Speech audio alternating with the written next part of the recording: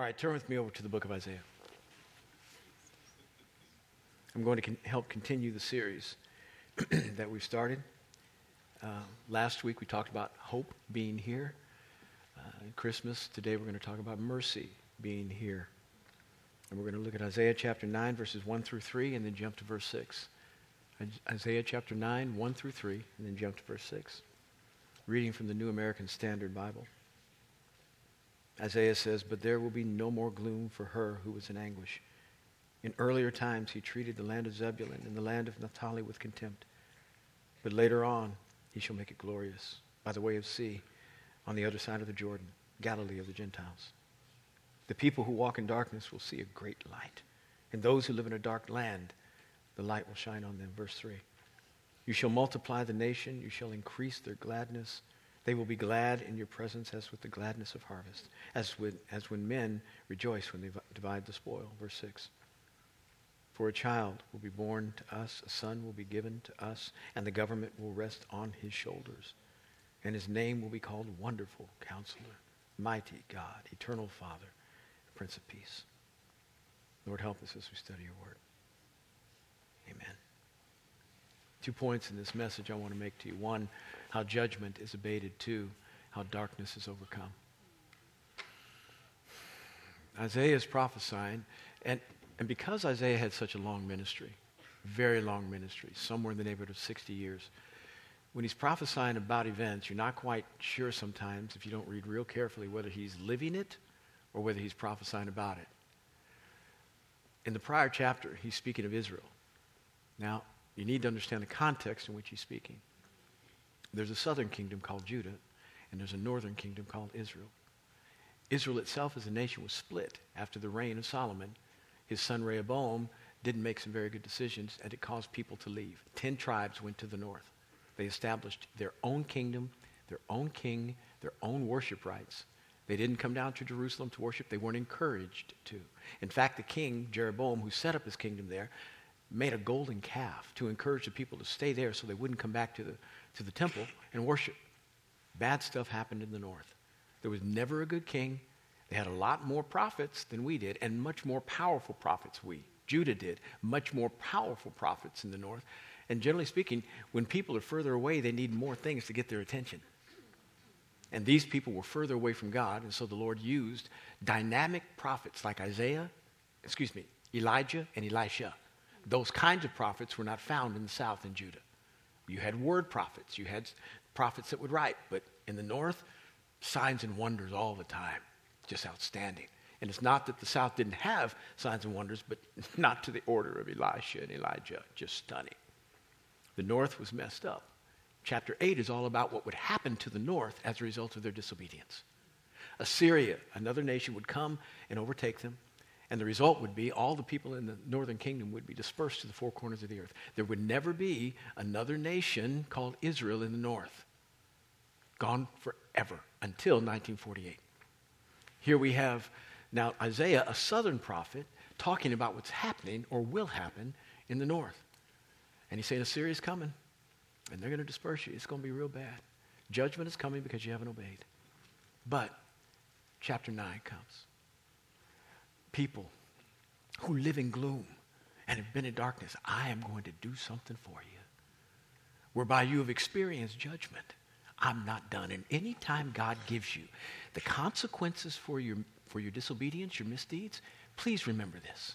He's not done. He loves mercy. That's the thing that motivates him. He leads with mercy.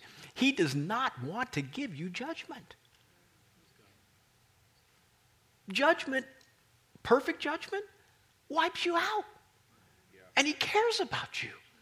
You're made in his image, and he's doing everything he possibly can to bring you into the purpose for which you've been created and that which can glorify him. Why would he want to extinguish your life? It's counterproductive to his purposes. The only reason that does happen is because he's got no better choice. So if you are still breathing, which you are, you wouldn't be here, you need to understand God's mercy is following you, trying to catch up with you, is in front of you, behind you, covering you. His mercy is for you. Oh, land of Zebulun. Zebulun happened to be the northern part the northern part of North Israel. Highest up there. And people thought that people in the northern part of Israel surely weren't very religious, because the further you lived away from Jerusalem, which was the center of worship, why would you do that? Don't you want to worship regularly? You can't come down here every week. And so everybody thought they were less than. And surely that the Messiah, when he came, would concentrate on Judah, which was in the south, in Jerusalem. And indeed, he was born there. But God is saying this, I want you to know, in the days when Zebulun has suffered so, I'm going to send mercy to her. Now, Jesus was not born in Galilee. Galilee happens to be the region of Zebulun. He was born in Bethlehem, but that's where he lived. That northern part of the kingdom, Galilee, got Jesus for like 30 years, 28, 30 years. That's pretty nice. Great things happened. The problem is sometimes people don't like perfect.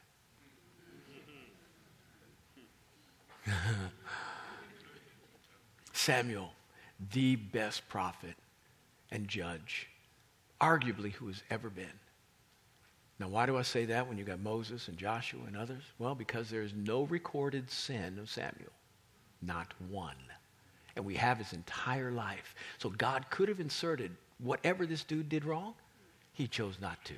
But we know all of Moses' mess-ups. We know Joshua's mess-ups. We know Peter's mess-ups. We don't know a thing about Samuel. So we can say, objectively, the Scripture describes him as the best leader that has ever been for Israel. And Israel came to him and said this. This is when they were one nation now, not two, before kings. They said, we don't want you, we want a king. You don't like perfect? You have a problem with really good? Adam and Eve in the garden. Perfect. Perfect. You know God doesn't really like you. In fact, he's kind of envious of you. He thinks that if you eat from this tree, that he's going to have competition. He don't want that. Go ahead and try it. You will come into your new place of self-actualization. They ate. Perfect wasn't good enough. You begged God for that job. You so wanted to be married.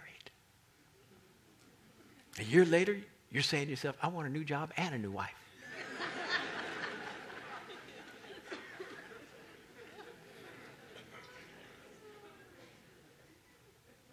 It's hard for us to be satisfied. But God understands the psyche of human beings. He understands that our souls are cracked and messed up.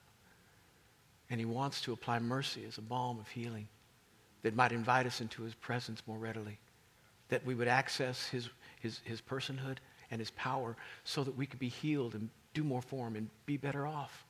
And so he allows grace and mercy to be that which he extends, that we might come into his presence in Hebrews and find help in time of need. If he wanted to judge us, he could have done it. And even in the midst of our judgment, there is mercy because, again, you are still breathing.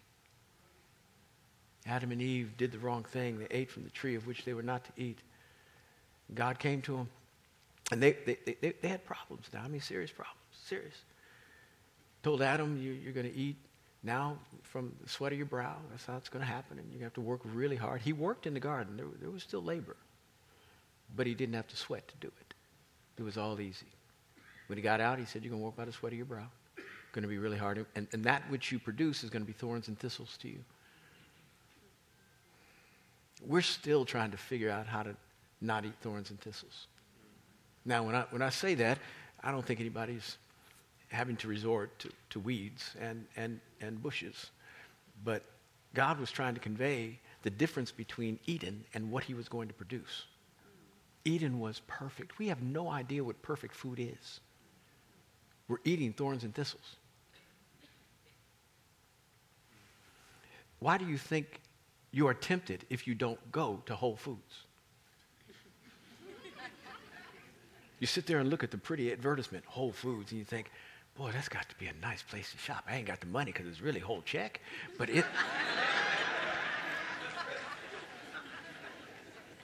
but that's a nice, they seem to have really healthy food there. Why are we like that? Because we are desperately trying to put stuff in our body that doesn't hurt us. Organic, non-GMO, legacy seeds, gluten-free. You have so many requirements. We can't eat food. We're allergic to everything. If we're not allergic, we're intolerant. We're living in Adam's curse. It's Adam's curse. To Eve, he said, it's going to be hard for you to bear children. And your desire is going to be for your husband. Now, the word desire there is not what all husbands wish it would be.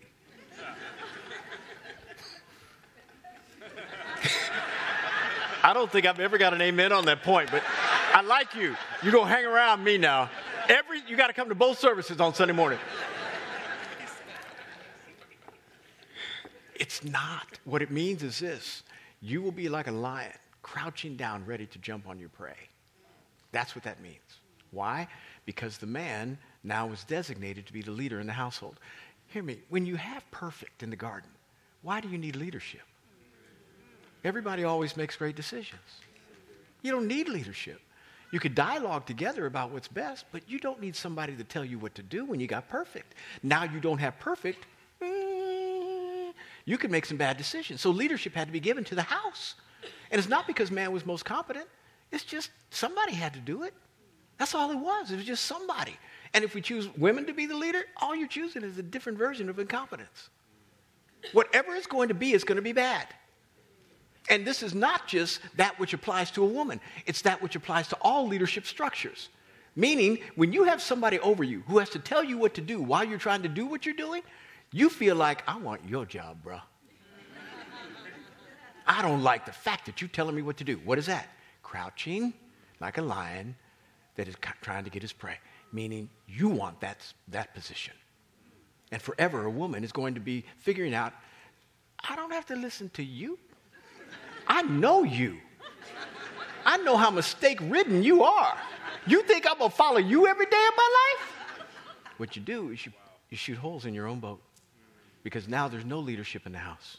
Sometimes bad leadership is better than none. Sometimes. God added to the equation is the third strand that keeps the cord strong. And this is why his presence is so important in marriage.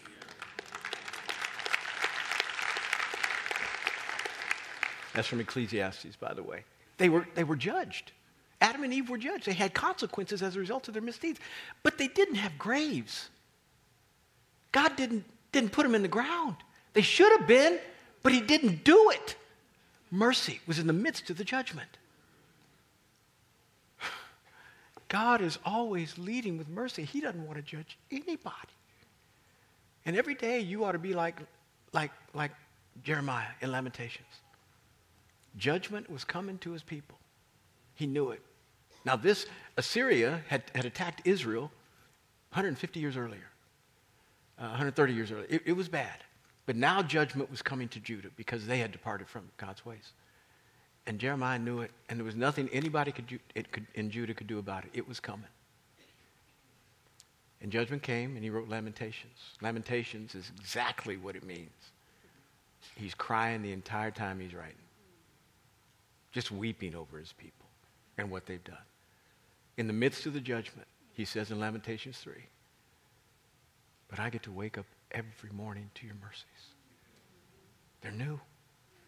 I'm still breathing. I have an opportunity to serve you well. I have an opportunity to be what I need to be to everybody around me. I can make you happy today, even in the midst of the difficulty. As judgment came, and I mean, it was a hard judgment. The entire city was destroyed. People were taken off into captivity. Some people died. But Jeremiah realized, even in the midst of the difficulty, I can find God's mercy. If you are still breathing, it's because of his mercy. You may not like your circumstances, but I beg you, don't blame him for them. Did you hear me? Listen, if you ever start getting mad at God because of what you're going through, please understand He's the one that's strengthening you to go through it. And it's not really wise to accuse and slander the one who's trying to help you. There are 3 things that you can attribute bad to through whatever you're going. The enemy, somebody else who doesn't like you, and you. A combination of those 3, or 2, or 1, that's the only reason you're going through difficulty. Now, you can use somebody else and just blame Adam, blame Eve. I mean, they started all this. But we accentuated it through our disobedience. So we haven't been very helpful. But you can't ever blame God. Ever. His mercy is new. And he says to the land of Zebulun, which happened to be right up there in Galilee, he said, I'm going to take your gloom and throw it away. I'm going to make it go bye-bye. And everything that you've been through now in judgment, I'm going to bring you out. Judgment is abated. And not just destroying the gloom. And gloom, I guess for us, would be described kind of as a cloud that hangs over your head. A depressive state out of which you cannot get. A despondency, a discouragement. And I would imagine somewhere between 50 to 75% of the people in here struggle with that, if not have serious issues. And if you've got a counselor out there who's helping you, please listen to him. If you've got a psychiatrist who has prescribed things, take your medication. But do not ignore the Word of God. Apply it to your life. I did not come out of the womb with a Bible. There's nothing about my life growing up would ever make you think I'd be here. But I'm here only by the grace of God. Only by the grace of God.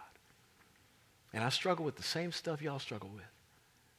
Is tomorrow going to be more scary than today? Are bad things going to happen? Am I going to encounter obstacles I can't overcome? Is something going to rack my soul that's going to make me have to pray and fast now? I struggle with those things. Sometimes fear lives at my front door. And I got to pray all the time. But it's not just crying out to God saying help. I'm confessing my scriptures while I pray. I'm taking what God told Joshua when Joshua was trying to fill some big shoes. Moses, those are big shoes now. The best leader who could bring people out and bring people in. Samuel was the one who managed. But this man brought a whole nation out of a nation and then created a nation. Whoo! Stunning. That's not me. Hallelujah.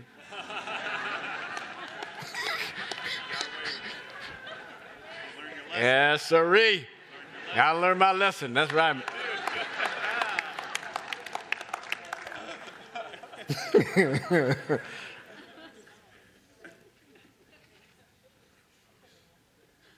Moses. Where was I? Bring him out, bring him in. I don't know where I was. Huh? Create a nation. It's not helping. It's not helping.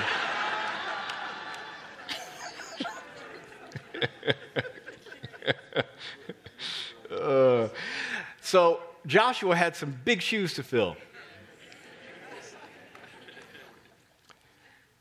He was scared not of the enemy because Joshua was the military leader for the nation. He wasn't scared to go into battle. He'd fought Moab. He'd fought Midian. He was the guy in charge. He was the 5-star general. That wasn't the issue. The issue is, how in the world am I going to be that dude? I mean, he parted Red Seas. He brought water from rocks.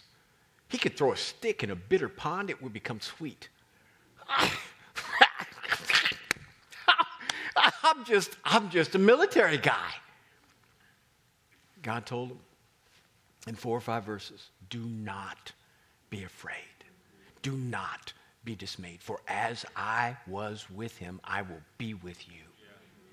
Encouraged him for 4 or 5. When you need 4 or 5 verses to be encouraged by God, that means you got issues on the inside, and God knows what they are. I take those passages put them down in here. I don't just allow fear to camp out where it is. No, I am not going to submit to that today. I know my God is with me, and if he's with me, we're not only going to overcome fear, we're going to overcome the thing that the fear is here for, to stop me from moving forward. I live there. Gloom. You've got to use your Bible and your promises to help you progress, not just manage. And medication and everything else, counseling, helps you manage. Necessary at times. But there is no more important implement to apply to your life than the Word of Almighty God. In fact, you need to read Romans chapter 8 like all the time. It's the chapter of victory in the epistles. Starts off with people who feel like, and in chapter 7, Paul details his issues. Says, wretched man that I am, who can set me free from this body of death? The things I want to do, I don't do. The things I do, I shouldn't do. I'm just a messed up human being. Thanks be to God who has sent his son to die for me. And then he says in Romans chapter 8, there is no more condemnation. Who do you think he's talking to? He's talking to himself, but we're all benefiting. There's no more condemnation for those who are in Christ Jesus. For the spirit of the law of life has set me free from the law of death. And then it goes on and talks about more victory. If he's for you, who can be against you? You don't know what that means. The only one who can accuse you righteously of wrongdoing is God Almighty. It's not the devil. All he can do is state his case, but he's not the one who can convict. Are you listening to me? The only one who can convict is the one who you offended. And the one whom you offended is forgiven you. So, if he is for you, where's the accuser? Oh, Romans 8 is just full of victory. I meditate in Romans 8. God, you're for me. You are with me. This is great. No more gloom. And light will be the ordinary. God will do some things that allow for his glory to come. It's not just removing the gloom. It's the light of his glory. His glory represents the idea of his presence being there. That's the evidence that he is with you, at least one of them. There are a number of them, but his glory is definitely one. If his glory is with you, then his presence is with you. And so he's not only removing the gloom, he's adding his presence. He's adding the affirmation that everybody else needs to see that he is here through you. Oh, that is so good, y'all. This is what God is doing to people who have felt judged, who have been judged, who did wrong. They are now receiving mercy. And when we think about Christmas, I beg you, go beyond all of the trappings of the holiday and say, Lord, this really represents your mercy to me. You could let me die in my sin, but you chose not to. It would be right if you did, but you chose righter. And you chose to bring somebody who could take my sin away and its judgment. I thank you for your mercy. I thank you for your mercy. Because you took my punishment. You took my pain. You took my gloom. So I didn't have to. God is in the business of granting mercy. Lastly, darkness is overcome. You know, darkness is not good. I'm not describing it well. It's not good for people to live in darkness. Darkness is one of those things through which we go that amplifies our ability to sleep, because it's hard to sleep during the day. And sleep is necessary. I don't know why, except that if we were awake all the time, we'd make the world worse.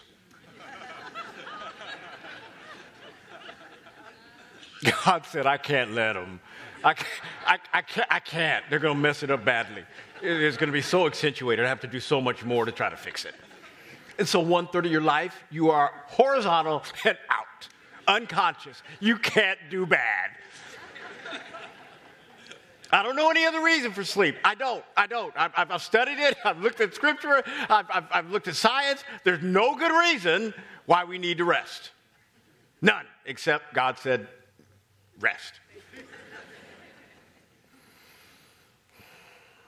But when you have to live in it, not just sleep in it, when you have to walk around in it, dangerous. When you get up in the middle of the night, go in the bathroom, do you sprint?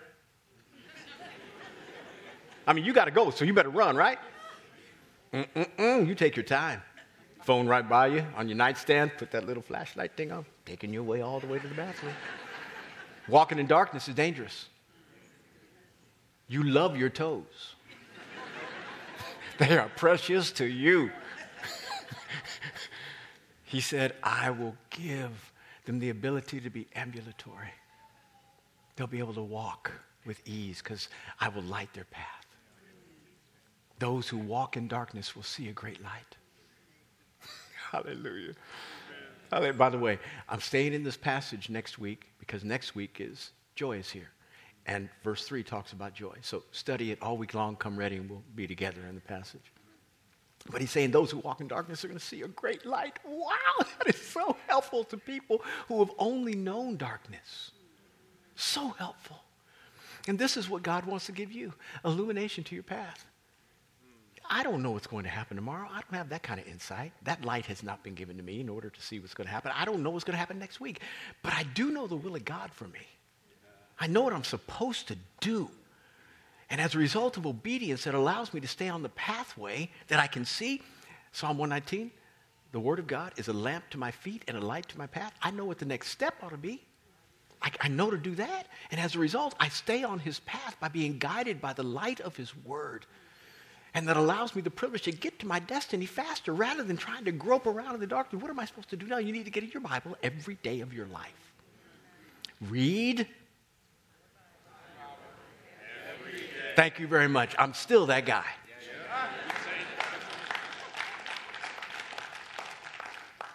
Darkness is overcome.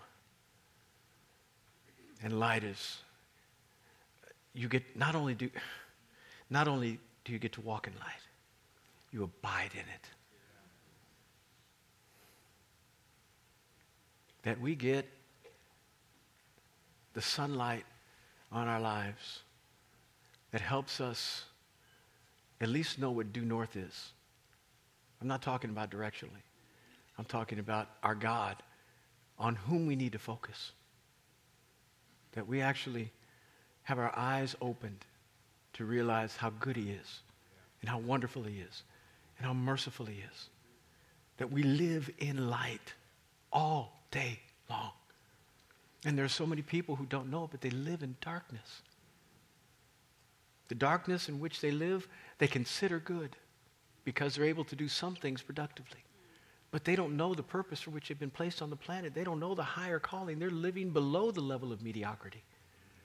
And when the lights came on in your head, all of a sudden you realize, oh, I didn't even know that was wrong. I was supposed to be this. And if you stayed on the path, you got better and better. And you realized why in the world it was important not just to walk in light, have direction, but to be in light, to live in light, abide in the light.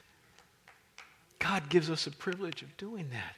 That's why people naturally want to go to the Bahamas. They want to be on the beach and be in the...